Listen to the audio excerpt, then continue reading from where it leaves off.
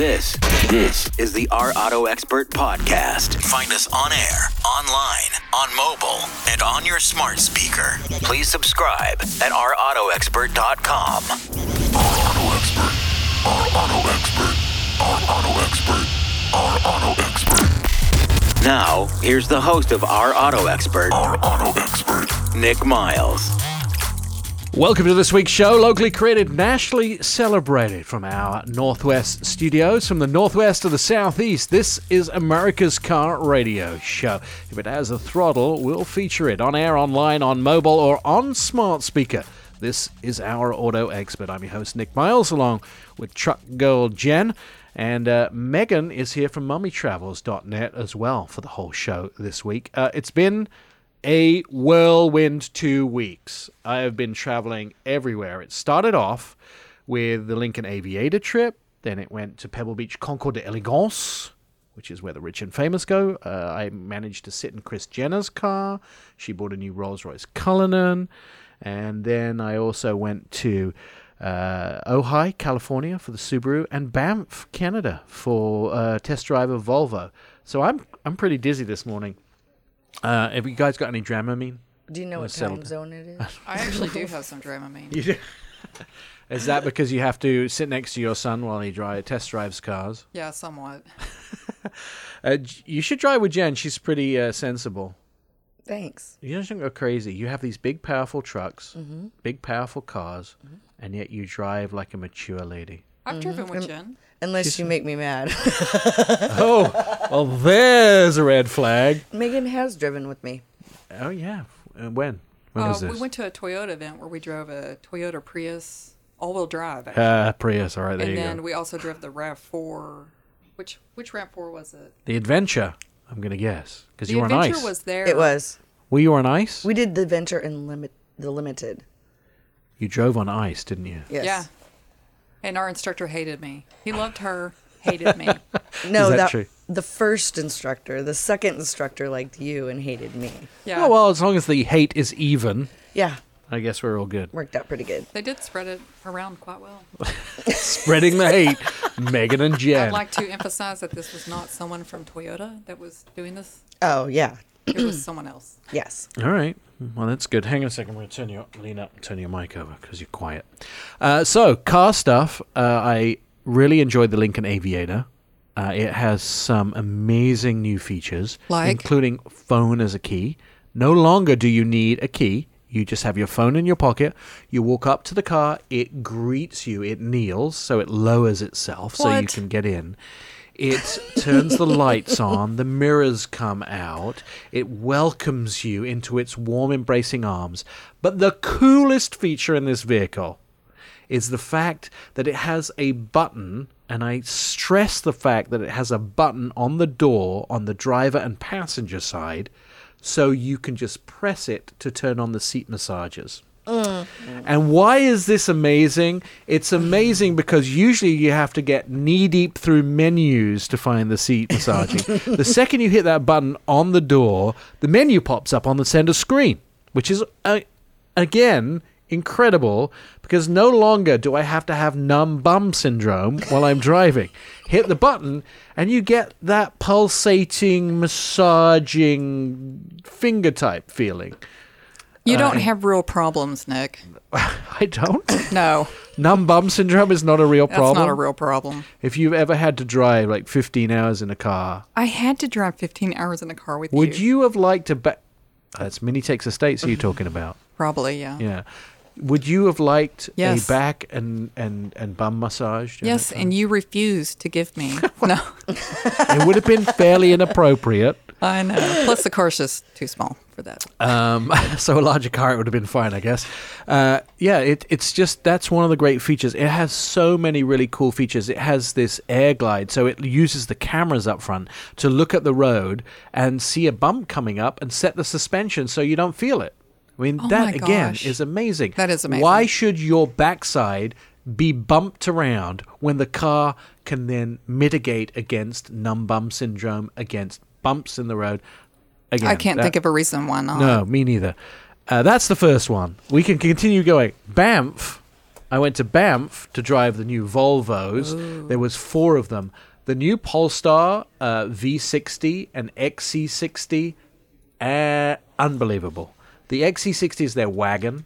I am back in love with wagon. Well, I was never out of love, to be honest. That's one of my favorite cars. The V60? Mm-hmm. It is amazing. I drove it down a mountain, and that was amazing. We drove it down a ski hill, Golden in Canada. I know there's a Golden Colorado, there's a Golden Oregon. I off-roaded one of them a couple of years ago. Driving down the ski hill was great, but I will tell you, my hate for cyclists kind of went up a little bit. I didn't realize that you hated cyclists. Well, I don't hate, because I like to bicycle occasionally. I have never seen you on a bike. That's motor bicycle. What happened was I was driving down the hill, and these guys, they take the cable car up, they take the gondola up to the top of the hill, and then they come down with their mountain bikes, which is great. They come really fast. They're usually young, very fit individuals. Their cars are kind of somewhat their enemy. So as I'm bombing down the hill, by the way, the speed limit was 12 miles an hour, and I may have been over triple that. As I was bombing down the hill, the cyclists are coming down on there, or the off-road biking mountain bikers are coming down on their track. They may have been a little upset with me for the speed and the dust I was creating. Oops. Yeah, oops. You don't know them. It's not your problem. Well, they were shouting at me and throwing rocks, but, beside that, it was, we were okay. We had a good time. And then Pebble Beach, amazing. Got to drive the Lamborghini Huracan Evo Spider. Got sunburnt. You can probably look at my face right now and see I'm peeling. I'm still not quite over that sunburnt. Got sunburnt with the top down. Saw the brand new Bugatti. The one that sold out at $8.8 million. $8.8 million. Mm-hmm. They only made 10 of them. Yeah. What? Yeah. It's an beautiful. $8.8 million car? Yeah, I know, it's gorgeous. People with money sometimes. Did you see the Pagani? Yes, I did from a distance. I saw the new Acura S, the Type S. Yes. Holy hell. Really? That thing is amazing. That's a car that I could actually afford probably when it comes to market. Okay, you have to tell everybody about the car this morning that we drove in on. Oh, the BMW 850. Yes. M850. I wondered if that was your car down there. Yeah, so I've been driving the M850 iX Drive, this convertible BMW. $100,000. Just saying. That's the starting price. I'm sure that one's like $120. I haven't actually looked at the price. We're going to talk about... Well, we'll talk about that a bit later on. Coming up on the show, we've got an absolutely packed show for you, including... Let me look at the list. We're going to be talking to Kerry Kim from Order by Tel. We're going to have James Hunter on to talk about the XT5. We're going to be talking about IndyCar races and a bunch more. That's all coming up on the show.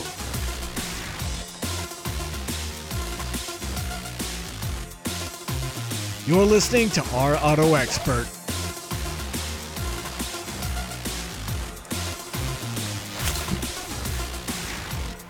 We're going to try a few experiments in this segment, swapping our headphone feed over. So if things go wrong, it's all Jen's fault. That is correct. Catch up with previous episodes of the show at our website, ourautoexpert.com. You can hear all the past shows and see our automotive videos and read inside stories about your next ride. You'll find us at ourautoexpert.com. All right, let's. You want me to switch it over now? Yes. That sounds better, doesn't it? Better? But here's the problem. If I switch that button over... and we sound better, and we don't sound all echoey. I mean, the listener doesn't know we sound echoey. It sounds great to them, right, guys? Yeah, look all those hands go up around the country. All I could say is I was right. You were right? I was right. Oh, Jen's always right. I know, never. She is one of my favorite people in the world, I have to tell you. I get to spend time with her, driving around when we have events. We always try and ride together, and we sing Queen in the car together. Kerry Kim is from Order by Tel. She joins us on the phone to talk about the 2020 Nissan Versa. Kerry, have you missed me? I have. I really have, Vic. I miss you so much, and then I tease you on Facebook, and then you tell me off publicly. I love her hair. She's got cute hair. There is nothing that isn't wonderful about Carrie. I know. She is one of the most wonderful individuals in the world. Just to let you know, Carrie's husband, Ed, works for another big automotive publication. And Carrie was looking at a dog, and she said, Ed's not kind of into it. And so I publicly shamed him on Facebook. Did you get the dog? Carrie, did you get the dog? We're going to go look at him today. Okay. Wow. Ed Kim, I'm going to give out your phone number if you don't let Carrie have the dog. Anyway, let's talk about other things before we get ourselves too deep in the weeds and into trouble. We drove the 2020 Nissan Versa together in Nashville, Tennessee. First of all, Nashville is the U.S. home of Nissan, so it was in their backyard. But I have to say, so a little bit of history about this car before we get into talking about it with Carrie. This vehicle was the cheapest sedan in America. I guess we should say the most economical or least expensive. They've upped the price considerably by a couple of grand for this episode, this version of the car, the 2020 version. Kerry, is it worth it? I think it is. I really do. The thing is, with today's cars, all the safety technology that's available, it's really important, and people tend to gloss over that. And I think adding that technology in and kind of baking it in so people don't have to look at it as an option and a way to spend more by just having it available at the base level, I think it really makes it worth it. Does anybody really buy a base car? Because this is my argument. So you go, it starts at $12,500. But the truth is, do people really buy the cars? I mean, I know Mercedes, accidentally a dealer ordered a base Mercedes-Benz, an 8-base S-Class, and they couldn't do anything with it because nobody's going to buy a base car, right? So do people, even though they say it starts at $12,000 or $14,000, does anyone really buy a base car? I mean, apart from city municipalities who probably buy base cars, does anyone really buy them? I would have to look at some data, but I actually think that in this segment that they do buy the base model. I mean, you're looking at these cars as, affordable modes of transportation. And, in this segment, in the compact segment, I really think people are looking at the base price and giving it a chance. Yeah, and now they have a reason to buy the base vehicle because it comes with so many awesome options, doesn't it? Oh, so not options, really I guess standard features, I should say. Standard. What kind of standard features? Yeah, Carrie, tell us what you liked about the standard features. Well, I really like that big touchscreen that you get. Right away you feel like you're not in some Econobox rental. It looks really nice. The infotainment is really easy to use. The touchscreen is responsive. So I was impressed with that right off the bat. I think you have just found a title that I should have used in my review. Not your average Econobox rental. Exactly. Well, you know how it is. We've all been in those cars before where you're just like, okay, there's 4 wheels and a steering wheel. I guess I'm okay. Yeah. Well, the funny thing you should say about that is I took my spouse to Hawaii for a birthday, and I rented a Mustang convertible. Yeah, it was basically 4 wheels and a steering wheel with a top that came down. That's what you got. It was pretty disappointing. I mean, it was a GT, so it means that it was the powerful engine, the V8, but it was pretty depressing. Exterior features of the car, they beefed up the design of the 2020 Nissan Versa and made it look kind of sexy. Yeah. She doesn't think it's sexy. I think that the inside efforts were much better than the exterior. I mean, you got to give it a break. It is a huge improvement over the outgoing model, but I don't know. Just my personal opinion, the proportion, they're really trying to stay at that same design language as their bigger sedans like the Altima and the Maxima, but the Versa just looks so scrunched up. The proportions are a little off. Do you think so? I think the trunk is a bit short. But apart from that, I think the bulbous sort of hood and fenders are much better than the usual square. I mean, there's so much bad metal in that segment. There's so many cars. I mean, I hate to pick on them, but the Mitsubishi Mirai, oh, hell no. I mean, oh, hell no. I mean, I guess it's inexpensive at $12,000, but hell no. Why? It's Yeah, It's no a way. 3-cylinder engine. That's Oh. the start. Enough said. I drove it from Carmel to San Francisco, the Mirage, not Mirai, Mirage, and I couldn't had my make it foot up on the the hill? floor. Yeah. It was like struggling up hills. The engine and transmission pretty good in the 2020 Nissan Versa. Yeah, I think so. It didn't have that rattle when you got on the freeway at high speeds. It felt pretty smooth. That was a big improvement as well, because I drove the previous generation before. Once we had this epic IKEA trip where we fit all my office furniture in a little Versa. Nice. And as I was singing the praises of the cargo space, but man, just driving that thing, sometimes you're like, hoping the hamster makes it till you get home, you know? You have like a depression hotline that you could call while you're driving. Use the Bluetooth.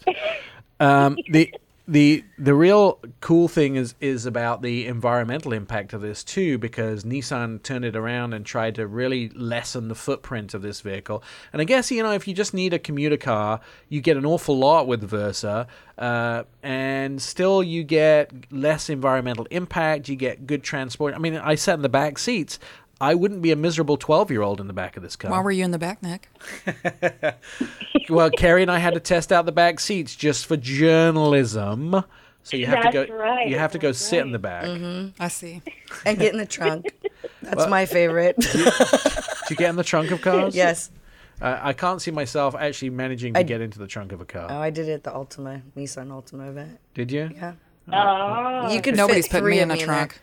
Absolutely not. Despite the fact we've wanted to put you in the trunk of a car, we've Whatever. never done it. We're going for cargo Nick, space. Nick, I gotta say, I just looked the car up, and I'm not seeing sexy either. You should look at the old one next to the new Yeah, one. I like the and, new and it one. got a massive dose of sexy It compared looks to the... really small. Well, it's the that's- smallest car. Like, Carrie, there's not... What's in this segment with it?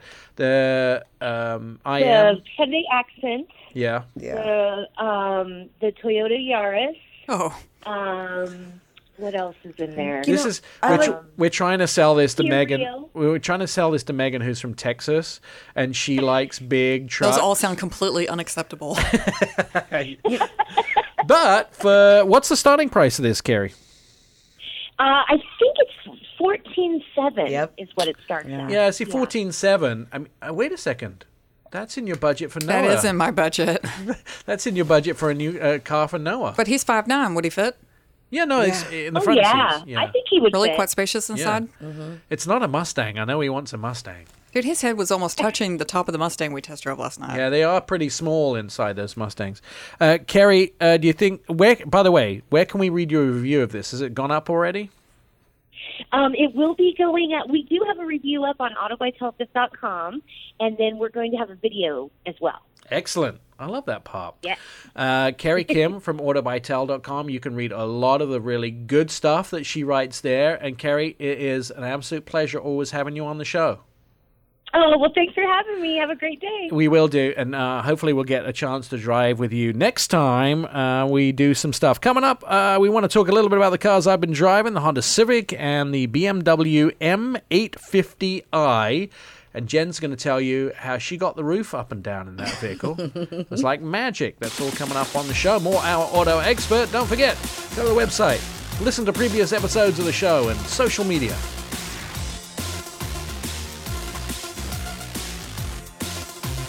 You're listening to the Our Auto Expert podcast. Welcome back to the show on Facebook, Twitter, and Instagram. Start a conversation with us at ourautoexpert.com or catch up with previous episodes of the show at our website, ourautoexpert.com. You can hear all the past shows, see our automotive videos, and read inside car stories about our next ride, your next ride, or anybody of your friends' next ride.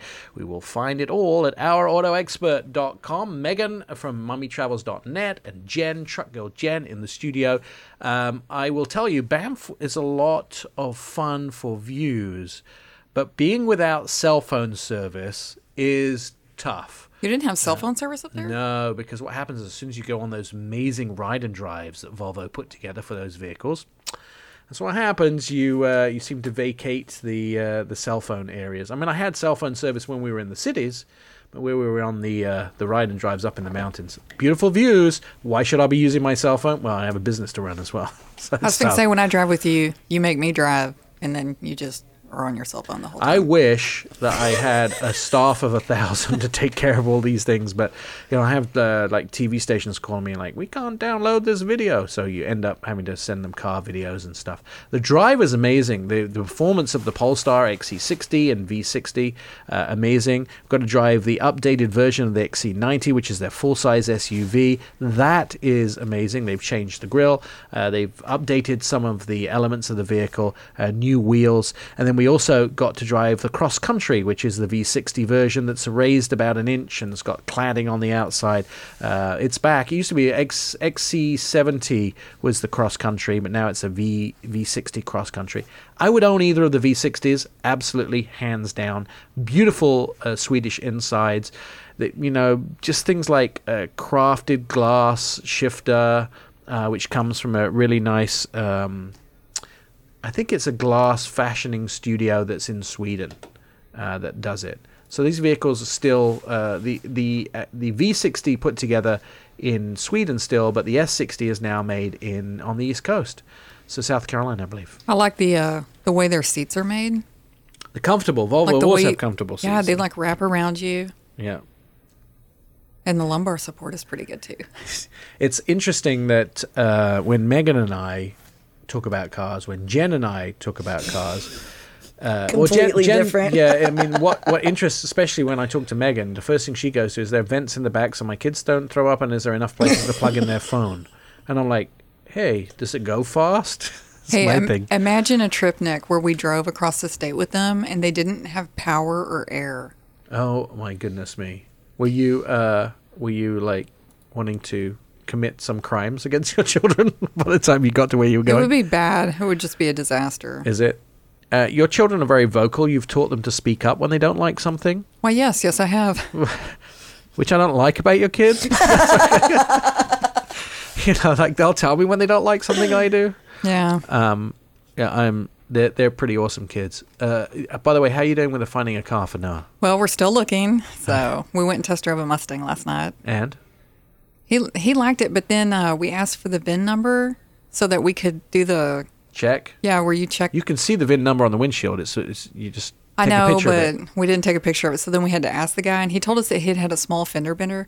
Like the front end of that car was gone in the pictures that we found. So I was like, oh, nope, we can't buy Move this. on. Nope. But it's interesting. Like maybe First of all, he told you that when he gave you the VIN number. No, right before we went test drove it, he said that it had a small fender bender.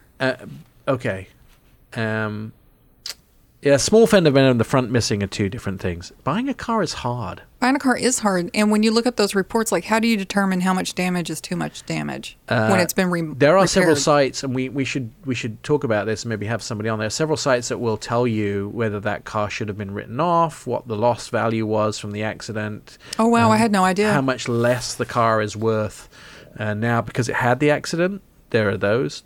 Several of those websites you can go to. Ironically, the car that we test drove right before the one we test drove last night was a Volvo, a used Volvo. And I just really love Volvo. I do too. It's a well-made car. But also remember, when you're buying the first car for your kid, Jen's been through this, you're about to go through this, the repair bill is an absolute something you have to think about.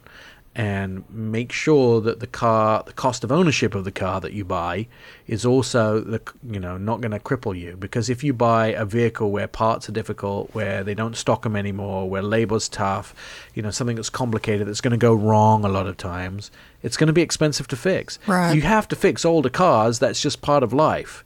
But if you buy an older car that's going to be a luxury vehicle that maybe the parts aren't available for, and it costs you, $1,000 to do something that would cost you $180 in a Japanese or American, not luxury vehicle. That's something you got to remember. Things to think about when you buy a new car. Of course, Jen bought an American car for her son, so everything was fine. XT5 is a new Cadillac, got refreshed from mid-cycle. We're going to talk to James Hunter about that coming up on Our Auto Expert.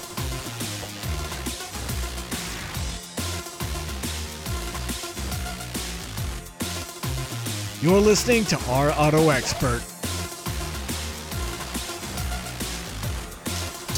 Welcome back to the show. Locally created, nationally celebrated from the Northwest and Southeast. This is America's Car Radio Show.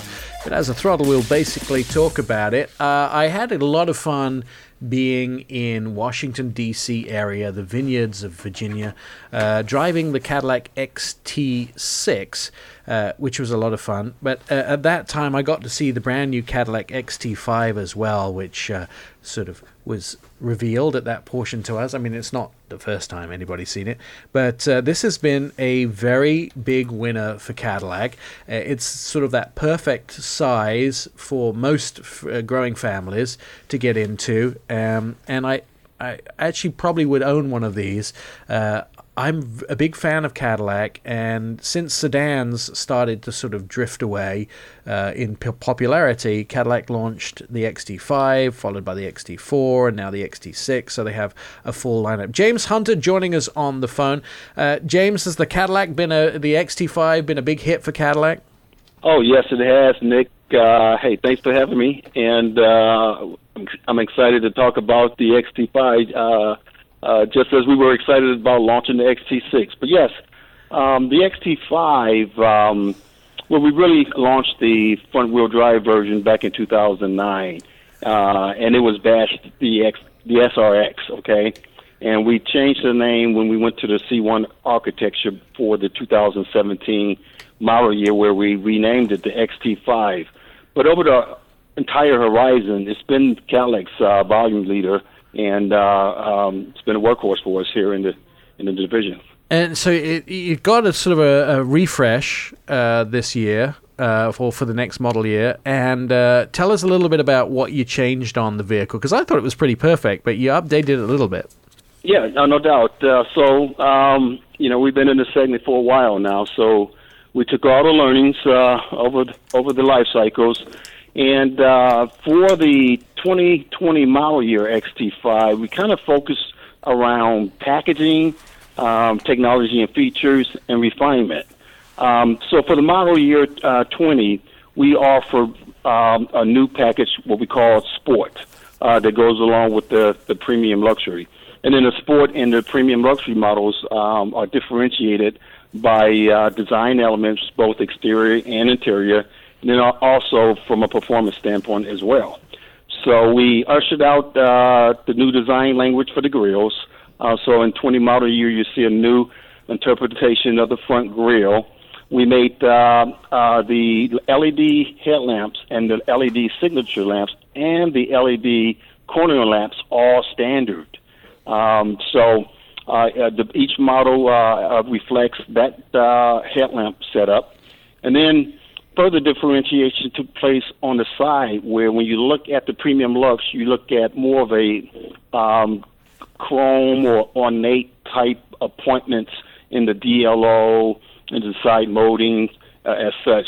For the Sport model, we kind of focus on more of a stealth, more of a muted look, in that we carry over the black gloss molding around the windows that ties into the black grille. And then we also have specific wheels, new designs for both the Premium Lux and the Sport. So as you can see, although it's not a major, we did a lot of things from a packaging standpoint and to create a more broader spectrum of product offering to appeal to a broader customer base. I can go on and on and on. We got technology. We added technology and the infotainment 3.5. Everything that we offered in the XT6, we poured it down to the XT5. We also made a lot of safety features standard. For example, forward collision alert with pedestrian braking.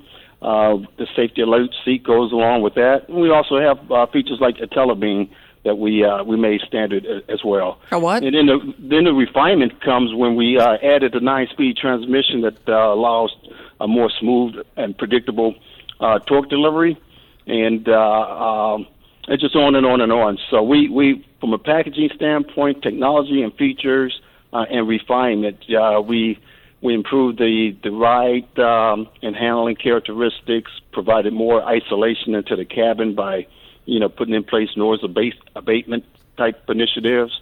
So although it's not overhaul, we took an already good product and made it better. I have 1,000,001 questions. First of all, Megan and Jan in the studio with us here, Sure. they wanted to know what IntelliBeam was because they don't understand what that is. Okay, wait a that's- minute.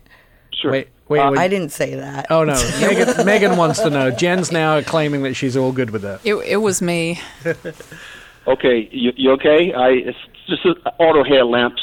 It's automatically turns on your high beam headlamps and turns it off when oncoming traffic. So you don't have to activate the switch. What about your windshield wipers? I really like that feature because it rains where I live every day. Oh, the rain sense. Yeah. Yes, the rain sense with auto dry. It's the little things. The moisture and activates the windshield wiper, and then it also pump the caliper to dry off the brake caliper. Yeah. The drum to provide a. Megan likes it better when the car does everything automatically. She's much happier that way too, James. I will tell you that one of the things that Are you calling me lazy? Yes, I am calling you lazy on the air. One of the things I love about the Cadillac is doing is where it automatically pairs your phone with a near field communication in the XT6 and the Ford. Does it do that in the XT5? Yes, it does. Yep. We introduced it with you guys back in DC, and XT5 features the same feature, near field communications, just by tapping the logo. Of course, you appropriately put your settings on, turn the NFC on in your phone settings, and just simply hold it up to the NFC, and it automatically pairs. It's amazing. So I get into these new cars all the time, and I always need to pair my cell phone. With the Cadillacs, I just basically tap my cell phone on the dash on where the sign is, and it pairs automatically. But you have an Android. Oh, it does it. It does it with anything that has near field communication. The thing about this is I use like Google Pay all the time and Samsung Pay. So I have my near-field communication turned on all the time. So when I tap it on the car, it just does the pairing. And I showed it in the video that I did of the car where we did it on the Fox Morning News stations. And everyone was just like, the anchors were calling me going, wait, when you get into a car, you just tap it? Yeah, you do. But for me, it's great because I get into when you have a car and you own it, you probably don't need to pair the car all the time. That is one of the features I love about it. One of the features I was hoping that Cadillac was going to filter out of the XT6 is the Super Cruise, which is the pretty much the most advanced semi-autonomous feature, semi-autonomous driving. That didn't arrive in the XT5. Is there any sign that Super Cruise may drift out of the out of the CT6 in any time in the future? So of course, that's a very popular technology for us, and it's garnering great reviews. And then we announced the fact that XT6 will also feature, and we are understudying all the opportunities where we can deploy this technology. And at this time, we have no announcement outside of what we've just announced, but suffice it to say that it definitely everybody in the world wants it, James. I'm just telling you. Yep. I get it, and that's a good problem to have. We're working and trying to prioritize and execute, and I'm sure there'll be more discussions and announcements. So. All right, I'm going to hold my breath until you do it. I'm just going to hold my breath until you do it. He's not going to do it.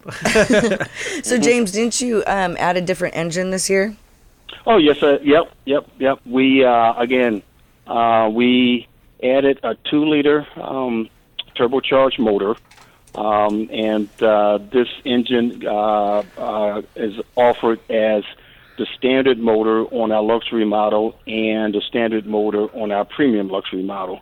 So we're excited about this new engine that we will be offered. Not on sale just yet. In another few months, we have it in the market. And then, of course, we have the proven 3.6 that's been been well received since we launched the XT5. And then again, we married both motors with the General Motors 9-speed that's new for Cadillac. and it's just a great pairing for both powertrains. I don't think many people realize that having a 9-speed makes so much of a difference to driving. Like, it's so much smoother. You hardly notice the changes. Right. Yes, it provides a broader bandwidth for the development team to really tune in that driving characteristic that you come to know as a pleasurable experience. Predictable torque deliveries, linear, smooth, responsive, and then they're able to tune in different driving characteristics if you get the premium luxury, or then if you get the sport, which features the twin clutch sport control all-wheel drive system with the chassis damping control. It just allows them to really bring it home in terms of developing the optimum vehicle dynamic setup. One of the things that's funny for me is that because cars like Cadillac are getting so good now, that people can be worse drivers and you don't notice so often. Yes, good point. Good point. That twin clutch active drive control, it kind of makes up for some mistakes if you don't hit the corner right, the apex, and got the right throttle and the right thing going on in these turns. We got systems to help you out there, so you're absolutely right there, Nick. And you can feel it very well too. Very very much when you drive those. I always see the proof of the pudding of driving a car is on a canyon road, and driving those roads, in the XT6, you really proved what a great vehicle it was, because we have windy roads up to the Vineyard. I haven't driven the new XT5 yet, and I haven't test drove that new engine, but I'm sure that's going to be a surprise too. And I have to tell you that I'm a big fan of blacking out vehicles now. It's sort of the super fashion, doing either bronze or black on a vehicle, and I love the fact that you're doing that in the sport now, because it appeals to sort of a younger generation. The older generation tends to like the chrome, and the younger generation likes the black. And it's funny because my spouse likes the chrome and I like the blackout, so I painted the wheels black on my SUV. And when in the luxury space, it's all about choice. And if you plan in that universe, you want a palette so people can pick something that best fit them, and allowing us to appeal to just a broader customer base. And the sport and the premium luxury models allow us to do that. Excellent, James. Where can we find out more about the XT5? Well, Cadillac.com for starters, and you would find more about the all-new, the powertrain, as well as the new technologies and the new packaging that we announced for both the XT5 and XT6, and any other Cadillac products that you may be interested in. So, Cadillac.com. Super Cruise, come on, Super Cruise. We want to see that in those vehicles. James. Yep. It's a great pleasure having you on. Thank you for joining us today. Having me. You bet. And of course, thank you. You can go to our website, ourautoexpert.com, and you can see the video that I did in the XT6, and probably your local Fox station will have it on their website as well. You can see that. I do enjoy what they've done, and seems to have come a long way with a lot of the technology in those brand new vehicles. Coming up on the show, it's packed for the next hour or so. We're going to bridge the news, and then we're going to talk about Formula IndyCar. We're going to talk about fun facts. We're going to have one of the drivers on. That's all coming up on the show.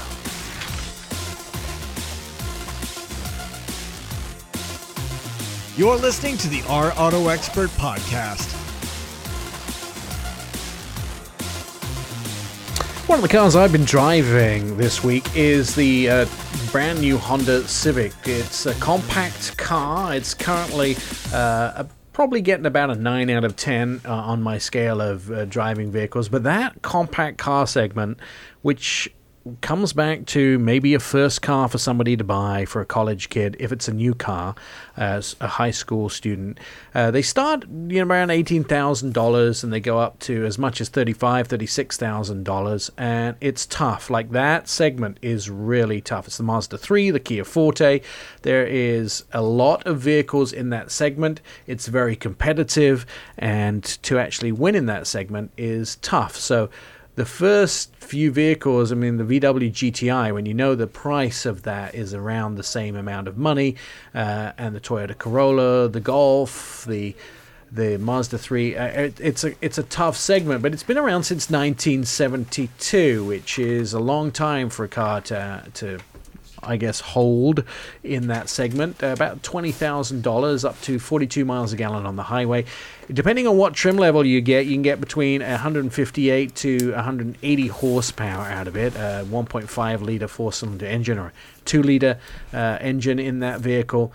I have to say that I do like it an awful lot. And one of the lane watch is something that Honda offer, which they were the first people to do this. And I want to ask you guys, both Jen and Megan in the studio, Megan from MummyTravels.net, Jen, executive producer, when you see the lane watch system, and for those people that don't know what the lane watch system is, if you indicate to go right, it will show your blind spot in the center camera. On the center screen from the camera, which is on the right-hand mirror, so you can see what's in your blind spot. Now, the new generations of this system that appear in other manufacturers, they actually do it in the gauge cluster, so you can see it more easily. I think Honda were the first people to do this, and I think it's a brilliant idea. Personally, the light flashing on the mirror takes my eye away from the road to look more right, and sometimes you can see it in your peripheral vision, but quite often you have to listen for the beep or you have to watch something now to have a vision of that's what's. So it's different, if it's somebody that's indicating and turning right, I can just speed up and get into that lane. But if it's a semi that's catching up on you, you don't want to go into your blind spot because you're like, oh, that could be trouble. So I like that technology. Do you like it in the center stack? Have you seen it? Does it distract you? I have seen it. I saw it for the first time recently, actually, and I wasn't the one driving the car, so I haven't fully experienced what you're talking about. I mean, it seems like a good idea, but I could also see where it'd be a really bad idea. I mean, I think that, there's the beep and there's all those sort of things that come with it and the flashing light, but I like to kind of know what's there. And I'm horrible with my mirror placement. So when I drive with race car drivers, so when I position my mirrors, they don't want to see any of the car. They want the mirror just outside the periphery of the car. I got to see the car. I got to know how to judge that distance. Well, when I drive with race car drivers, no, I'm just kidding. I've never driven with a race car driver. All right, your kid's not a race car driver? No. All right, just saying. I Not personally like it in the mirror, on the side. You did a little. I think because you're used to looking at your mirrors. Okay, most I agree people, with that. But you're a single mom who likes trucks, so you're just not average. Well, and I have a car too. Right. A Camaro. But yes, I always like to look in the mirror. But what I'm trying to say, Jen, is you're kind of hardcore. Okay. Whereas, True. I think Megan and I are a little more practical, and we like things easy for us. You are willing to drive a manual, diesel, gritty, No diesel. No? I'm anti-diesel. I can Are drive you? a manual. Yeah. I think you could drive a manual, but you wouldn't prefer a manual? Yeah, but what? Would you like your minivan to be a manual? No. Oh, Right. no. Right. See, That would be horrible. Could you imagine? Well, yeah. It's already bad enough. Let's not make it worse. You know what's really bad is I have a 6-speed. So if you get in a 5-speed, that always messes me up. Does it? Yeah. 5-speed manual. Just drive. My motorcycle's a 4-speed. Nice. I really just can't picture you on a motorcycle. Oh, Jen. Well, you'll be if you Yeah. want to come to my house today, you can see. Yeah. Nah. Because I know my spouse does not listen to this show, I have to tell you the trouble I might be in today. He's going to be in trouble. I bought a new motorcycle. No, you did not. I did. No, you did not. So this makes number 3. Oh my 3. gosh. Does he know? No. Oh my gosh, Nick. I cannot believe you've done this again. I may be in trouble. I was in the car with you the last time you ordered a motorcycle and didn't tell him, and it got delivered, and you forgot it was getting delivered, so he had no idea what was happening. Do you remember this? It was not good. Okay, anyways. Oh, no! Hey, Nick, let's tell him about the car that you're driving downstairs. Wait, is it going to be delivered today? No, I'm going to pick it up. But Oh. I'm dropping one of the other bikes off to have it serviced, so I kind of have some wiggle room. No, I just wanna you work out how to don't. do this. Well, I think I will come over. I think I'll record this so everyone can see the fireworks. I don't know how to do this. Is he listening? I'm going to just say it's a loaner. You can't lie to him, Nick. So messed up, man. Just tell him the It's truth. not right. Okay, can we talk about that car Yeah, downstairs? all right. You sure you want to, Jen, before we do this? Are you yeah. sure? Yes. Because I've been messing with you all day. Are you serious? I've been waiting on this. I've been waiting on this for Oh, and you knew about this? Yeah. Okay. I'm ready to go home now. You suck. So we have this BMW M850. And it is Not gorgeous. Cool. So not cool. And Jen, I said, Jen, just tell it to put the roof down. She told it, and it put the roof down. You're mean. It's not voice activated, though, Jen. I was pressing the button in my pocket. You're rude. It was kind of fun, though. But you know what? You should tell BMW to get on it. Get a voice activated voice roof down. activated. So Yep. it's a convertible. It's the M850i X-Drive convertible. And Jen's been saying, BMW, put the roof down, and it's been going down. And she's like, this is incredible.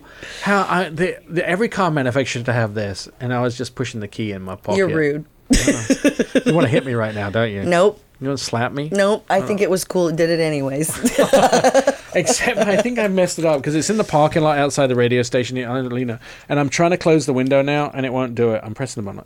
So now It's not going. It's done. That's what you I get. broke it. every manufacturer needs to have that voice activation For the roof to go up and down. for everything. Open the door. I'm taking my parents to dinner tonight, and Where are you going? they want to go to an Indian restaurant, and I'm wondering if you think my parents would sit in the back of that car. I don't have and any sit- plans. Just saying. Yeah, I'm sure you don't. Can you take me to dinner, please, Nick, tonight in the BMW M850i X-Drive? I'm available. There isn't only 4 seats in that car. That's fine. So It's just Noah and I this weekend. You sit on my parents and my spouse and you. Oh, I see. Yeah, does that? You could ride Whatever. the motorcycle. I don't know how to drive a motorcycle. You could take you and Noah on the motorcycle. Why didn't you take the motorcycle course? What motorcycle Every course? state has a motorcycle course. It's a weekend drive. All right. Is it free? This is a whole other segment. Coming up, we've got more Our Auto Expert stuff. We're going to be talking to more people. And Anton Woolman, our crazy investor, he's going to be up soon. Oh, boy.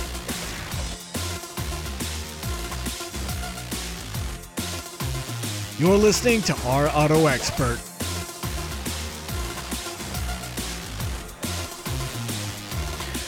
Welcome back to the show. Nationally created and locally created, nationally celebrated from the Northwest to the Southeast. This is America's Car Radio Show.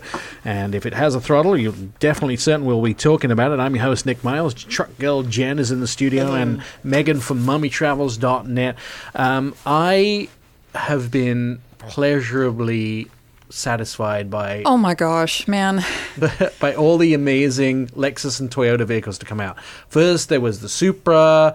Well, not first. I mean, last there was the Supra, which is a pretty incredible piece of machinery. And then they have come out with some very cool vehicles to add in to the Lexus lineup, which includes the Lexus RCF Track Edition, which I saw unveiled at a recent auto show.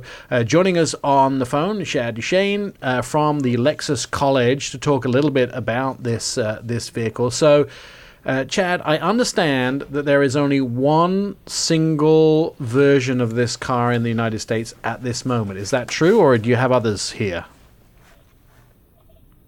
Well, I'm not hearing Chad. It's a no. Hey, Nick. Oh, there you go. Nick. Sorry, we lost you there for a second. So in the RCF Track Edition, yes, we have 50 of these coming to the U.S. But you only have one here right now? We have a couple now. Okay. They're available that we have actually at our performance driving school. So you actually get a chance to drive this if you don't get to be one of the lucky owners. Ooh, where's that?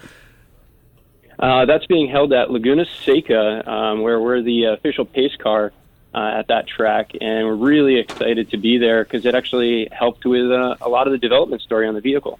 Let me just tell you, and you may not know this, so we have an event coming up here in the Northwest called Run to the Sun, which is happening in a couple weeks' time. And the Lexus has graced us with sending an RCF Track Edition up for the event. So I'm going to get to drive it in a couple of weeks. I've obviously seen it unveiled, but I haven't actually got to drive it. So I can fill that portion of this in then. But let's talk a little bit about the vehicle. So is this vehicle street-worthy, Chad, or is it something that is for track only? I think that's the best part about Lexus when we build performance cars is the fact that it is for both conditions. The beauty of the RCF, and especially the Track Edition, is this is kind of the Spartan grade of the vehicle to take you to work Monday through Friday, drive to the track days on the weekend, drive it all weekend long, and drive home with the exact same vehicle and no need for a trailer. I will tell you, it might be dangerous if I had to drive this to work Monday to Friday, because already I get a lot of pressure from my family to try and not be a race car driver. I didn't realize this, and nobody in my family mentioned this until recently, that when I test drive these cars, I had to be pulled aside last week and said, everybody in the family talks about it, but they don't talk to you about it. You're not on a racetrack. I told you that. It doesn't bother me at all.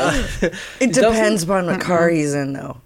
If I was in, like the Supra or the RCF Track Edition, would you ride with me, Megan? We flew across Kansas. Did I ask you to slow down one time? No, we didn't. I think we were doing like 120. Nope. But it depends upon if it's a stick shift. I had coffee all over the front of me one time with Nick, but this is a beautiful car. Yeah, let's talk a little bit about the specs of the vehicle, because it's quite an upgrade from the regular RCF, right, Chad? Absolutely. So you start off with that beautiful 5-liter V8, 472 horsepower with 395 pound-feet of torque, and it gets you going 0 to 60 in 3.96 seconds, which just puts the smile ear to ear, that's for sure. One of the things is I had one of our crew wanted to buy a performance car, and they test drove the Mustang Bullitt against the RCF, and they chose the RCF, and now I turn around and said, maybe you want to wait for the Track Edition, because this vehicle might be a little bit more car than you are bargaining for. It is a performance car through and through. Lexus, not super known as a performance brand, but you've been coming out with more and more performance cars as times have been going on, and getting known for this sort of racetrack feel, right? Absolutely. It's all about that linear feel in the vehicles that we're really focusing on, especially with this version of the RCF. We really wanted to have a real good connection between man and machine, so to speak, with the vehicle. Like, for example, the rear differential on the Track Edition is an advanced limited slip differential, while on the regular RCF we do also offer a torque vectoring differential, which kind of allows the computers to decide how much torque to put to each rear wheel. What they wanted on this vehicle for the Track Edition, the designer and Takumi master drivers wanted you to be in full control of the rear end of the vehicle. So all depends on how much throttle input you put in, is how much fun you have going around the corner. This is a whole, you're opening up a broad bunch of questions. By the way, if you could hear the groaning and the sighing through that interview, I had to turn Jen's mic off because she's looking at pictures of it right now, and I thought that somehow she got a really delicious cupcake or something. I can hear all these groanings. I want this car. It's beautiful. Well, maybe I'll have to trade the Camaro in for this. No. I think you may have to. Yeah, really. Well, wait till you've driven it at Run to the Sun. Yeah, that's true. And then you can. Is that a carbon fiber hood too? Yes, it is. So you actually have carbon fiber everywhere on this vehicle, even in parts you can't even see. Carbon fiber hood, carbon fiber roof, front splitter, side splitters, rear diffuser. You also have the rear brace behind the back seat is all carbon fiber, including the actual bumper support bar that helps you in the rear of your vehicle. That's actually carbon fiber integrated with aluminum, and it's all about weight savings in this vehicle. Give you the most out of this car as you need when you're driving it, whether it's to work or on the track. So let's talk about the painful part, because I'm sure this isn't going to be cheap. Yeah, actually, it's not too bad. Let's talk about money. Yeah, so the RCF Track Edition, you're looking at, first off, find one out of the 50 that are available across the U.S., but it's just over $96,000. Well, that's not bad. I mean, I could have an LC if I can't get the RCF Track Edition. It's about the... which is an unbelievable vehicle itself. Right. But, I mean, it's, So why 50? Because that seems like... Is it going to be 50 a year, or is it just 50 period? So for this year, we do have 50. Moving forward, we always are looking at where the demand is and what people are looking for. The 50 units was looking at the manufacturing behind this vehicle to where we think that this resides in the U.S. Because painstakingly, everything on this vehicle, right down to the exhaust, the attention to detail over the regular RCF is just to a whole new level. the exhaust system, for example, is actually all hand put together and hand built without machines. And at some point in the future, if we put enough pressure on you, like calling your home number, Chad, you might talk to Lexus about building maybe some more of these, because are they all sold out already?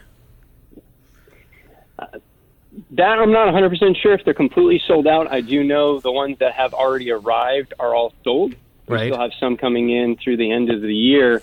However, one gentleman actually here in Dallas, he actually bought 2 of them because he loved it so much. Oh, well, that's greedy. Can't he just It is. share the love? If you want to see videos of this car, by the way, there are some online, and it is pretty phenomenal.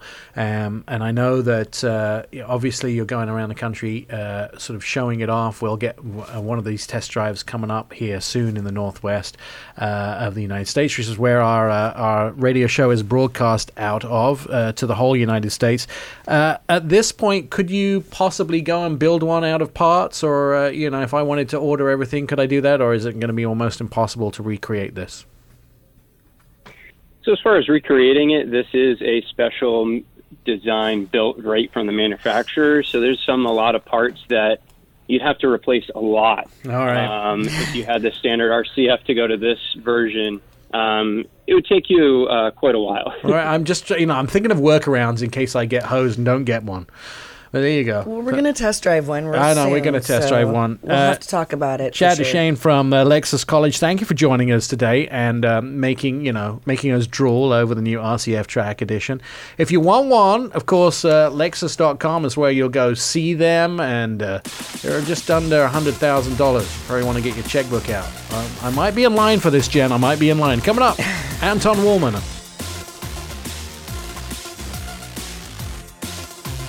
You're listening to the Our Auto Expert podcast. Welcome back to the show. Locally created, nationally celebrated, OurAutoExpert.com, and a bit of a coup here on the show. Indy races, of course, traveling around the country, and we have the opportunity to speak to Sebastien Bourdais, who is one of the race car drivers in the Indy team. Sebastien, I understand you're at the track today.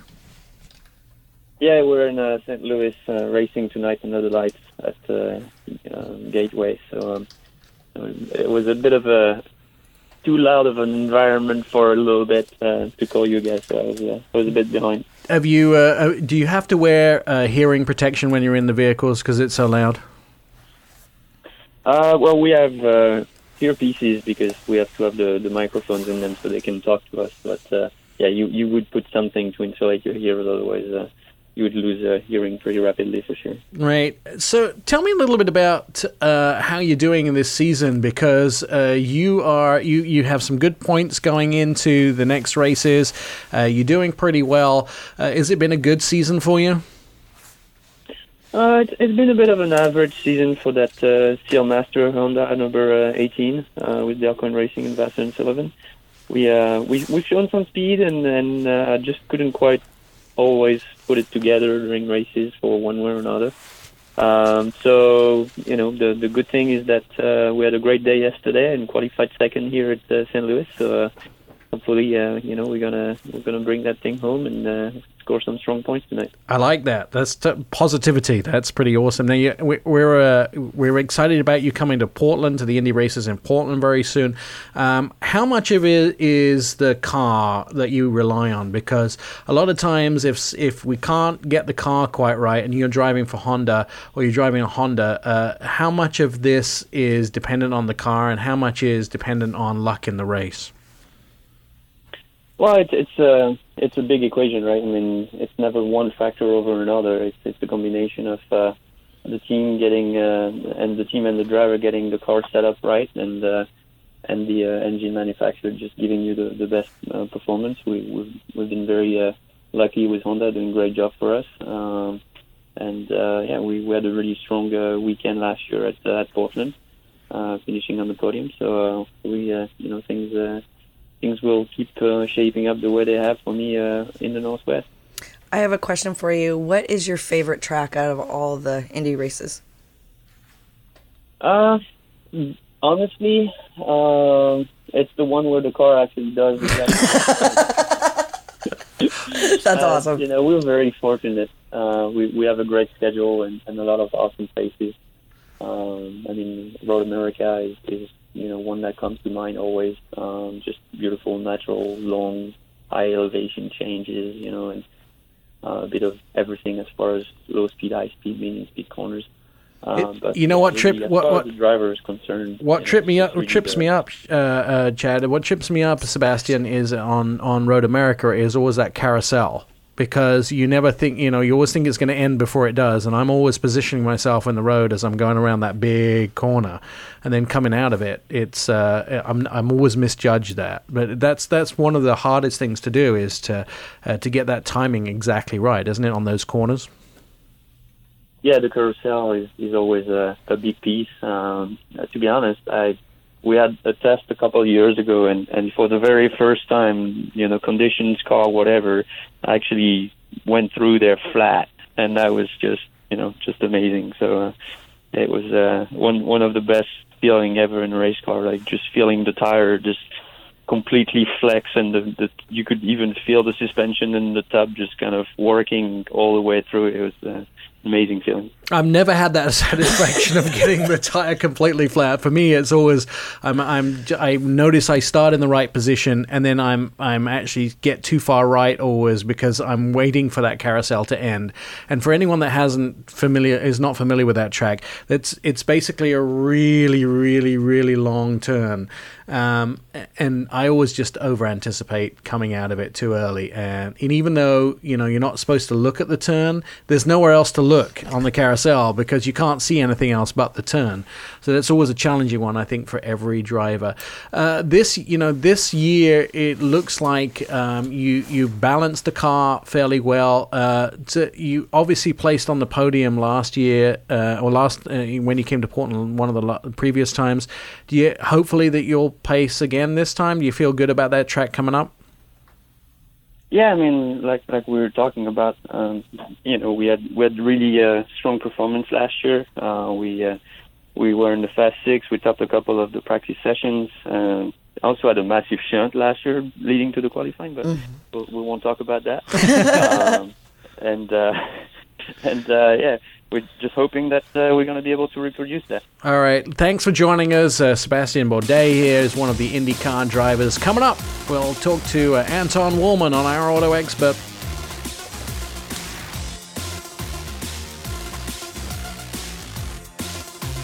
You're listening to Our Auto Expert.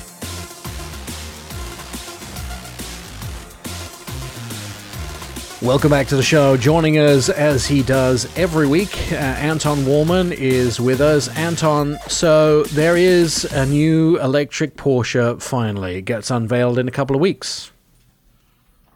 That's right. The Porsche Taycan is lifting the covers on September the 4th, and we will finally get to see what they've been teasing for well over a year already with various performance examples for endurance and speed and acceleration and all that they've been providing to us in sort of gently camouflaged units, and sort of the final interior pictures are just starting to hit pretty much this week. Have they released a price? So say that again, Megan. Have they released a price? Oh yeah, price. No, they have not, although they've been hinting that the U.S. price is going to start somewhere in the low $90,000 range, so say $92,000 or something like that. That's been sort of the hinting, but really until we see the final price and what is really included in that, I think we're just going to have to wait another week and a half for that. Is this going to be competitive enough to unseat some of the existing electric cars? Well, I mean, the word that always comes to mind there is basically, will this make a dent into Tesla? And the answer is, at the same time, both a little bit of yes and a little bit of no. The Porsche Taycan is not directly competing with either a Model S or a Model 3 because, on the one hand, the Taycan has a smaller interior room than either or both of those Tesla models. Yet at the same time, it is going to be starting at a higher price than the Model S, which is already starting at a fairly high price in around the mid-high 70s. So they're really selling this as more of a premium vehicle, which is going to have a far more luxurious interior and also be able to have some of those performance attributes that Porsche buyers really care more about, such as the ability to repeat numerous times consecutively aggressive acceleration and to have, of course, superior handling. Do you think that Tesla will respond to this with announcing move forward of their new performance versions, or are they just going to take it on the chin? Well, I think that Tesla probably is going to do whatever they were going to do otherwise, regardless of what Porsche does. So you can divide this up into two pieces. On the one hand, will Tesla come out with some sort of new body style? And the answer to that is probably very unlikely. I don't think they have anything beyond what has already been announced, which is the Model Y, and of course other things that clearly do not compete with a Porsche, such as the pickup truck, which is there is something they're going to show here in just a couple of months from now. So those things are not really Porsche competitive as such. Now, inside of these vehicles, will they come out with higher performance versions with stronger motors that output more power and maybe can lower the acceleration time? I think the answer to that is yes, but I don't know exactly how much or when. Let's talk a little bit about Pebble Beach, which just happened, the Concours d'Elegance, the car week down in Monterey. And one of the things that VW did is they allowed journalists for the first time to drive their ID Buggy, which is the sort of platform of the future electric cars that will be coming out of VW. Are we seeing some of those first reports? Well, so what's going on with Volkswagen is that they have two platforms going forward that will drive their electric business. One of them is the low-cost platform, which they refer to as the MEB. And this is what's underpinning almost all of the Volkswagen-branded vehicles, the lowest-end Audi vehicles, all the Fiat and the Skoda brand vehicles. And inside the Volkswagen brand, it will encompass everything from on the high end, the bus, the hippie van, as it were, all the way down to this buggy. And this will be a low-cost thing that can fairly easily be adapted to new body styles. The theory behind Volkswagen bringing out a buggy like this now, which they've never really conceived of for decades, since this thing was around in the 60s, if I remember correctly, is that it is simply less costly on this type of platform to come up with a new specialty variant. So in this case, clearly something like a buggy, which doesn't have real doors or a roof, it's just a very niche vehicle, but it enables Volkswagen to come out with something like that doesn't cost too much to bring out, and it's also relatively easy given the fact that the batteries are located in a central point in the floor. So with respect to things like crash standards, crumple zones, and so forth, it is not as difficult to engineer such a vehicle compared to a regular electric engine. All right. I mean, I'm kind of looking forward to that happening as well. There are a few vehicles now that are, sort of luxury brands that are pushing more towards the electric. I mean, we've had a lot of things like the Hyundai Kona electric and those vehicles coming out, but even some high-end brands that are talking about futuristic electric vehicles like Pininfarina, and those companies, some sort of indication that Lamborghini might have something in the future.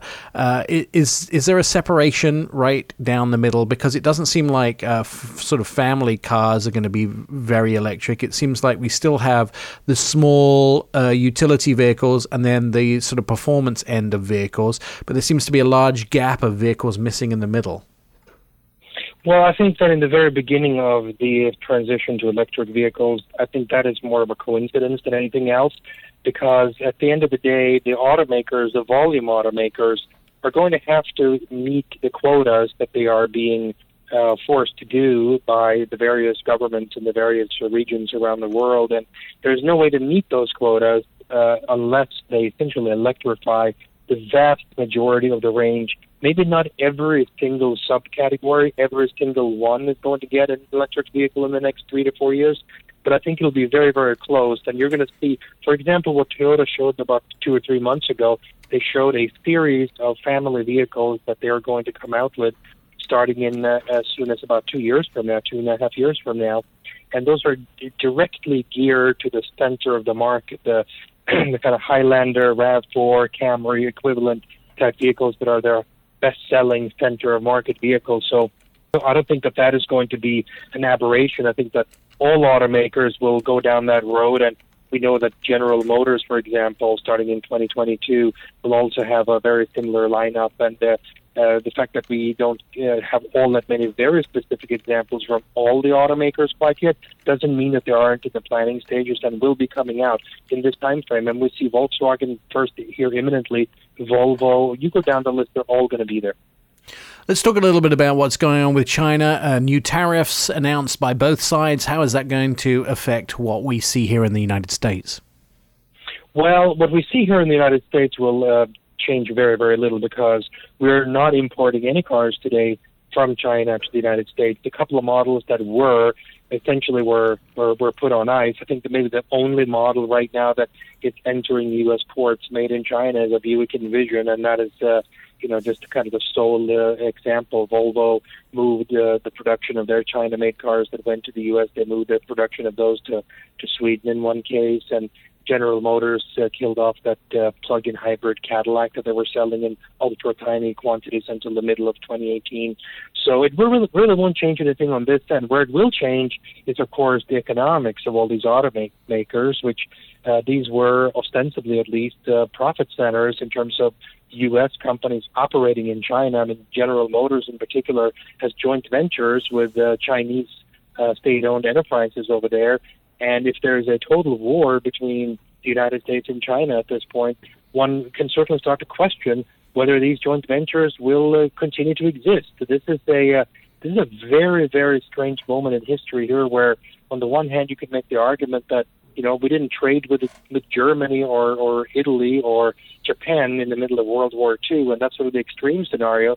On the other hand, are we supposed to do nothing because the Chinese have spied on and stolen intellectual property from the United States for many years? So I think we're in a very volatile situation, and I sort of fear that it's going to get a little bit worse before it gets better in this rhetoric, because the two sides appear to have locked horns at this point, and there's no obvious piece that is on the table that can be acceptable to both parties at this time.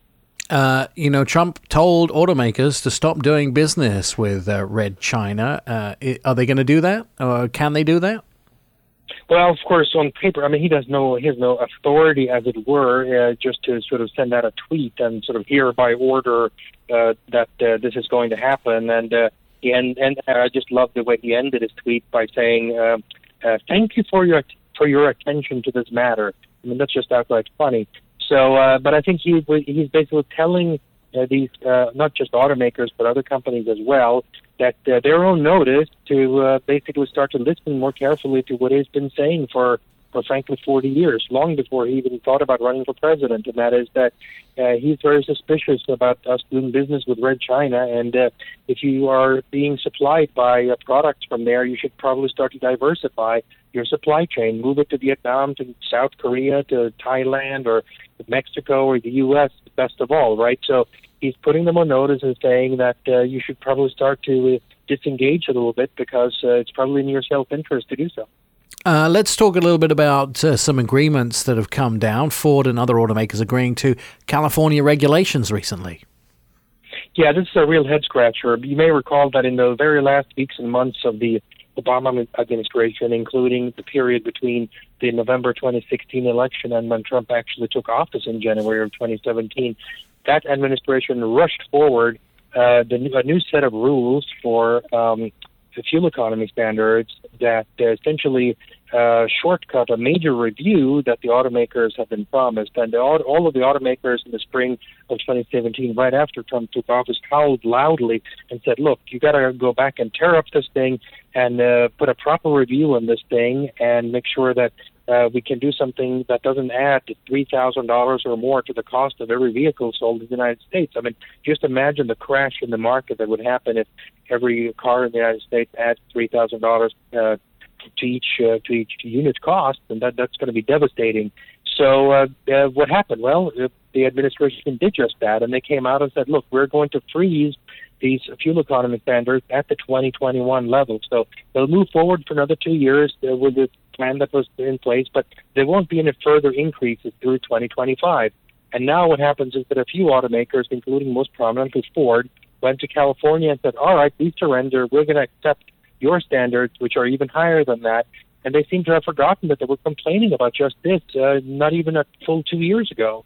So this is a major, major head-scratcher. It seems like the automakers are acting completely not in their own self-interest, and one really has to question what motives are behind this. I mean, what kind of I don't know if there are threats or insinuations or whatever that would cause them to do this. I mean, are they saying, essentially making the calculation that Trump is going to be gone in less than 2 years, and at that point, if they're seen to have played in sort of into his hands, then there are going to be retributions against him by a future administration that was opposed to Trump. Is that the calculation? I really can't find any other thinking that would possibly cause them to just give up this thing and basically shoot themselves in the foot, which is really what they're doing here.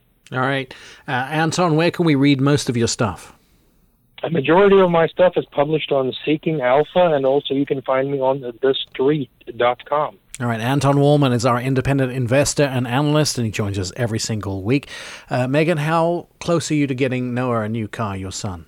Well, I think it's going to be this week. You do? Yeah, we're running out of time. He's got to go off to college. I've said the last thing for the last 3 weeks and still haven't done it. I went shopping with him one day, which was great, exciting, except for the girlfriend part. That was pretty painful. Oh, come on.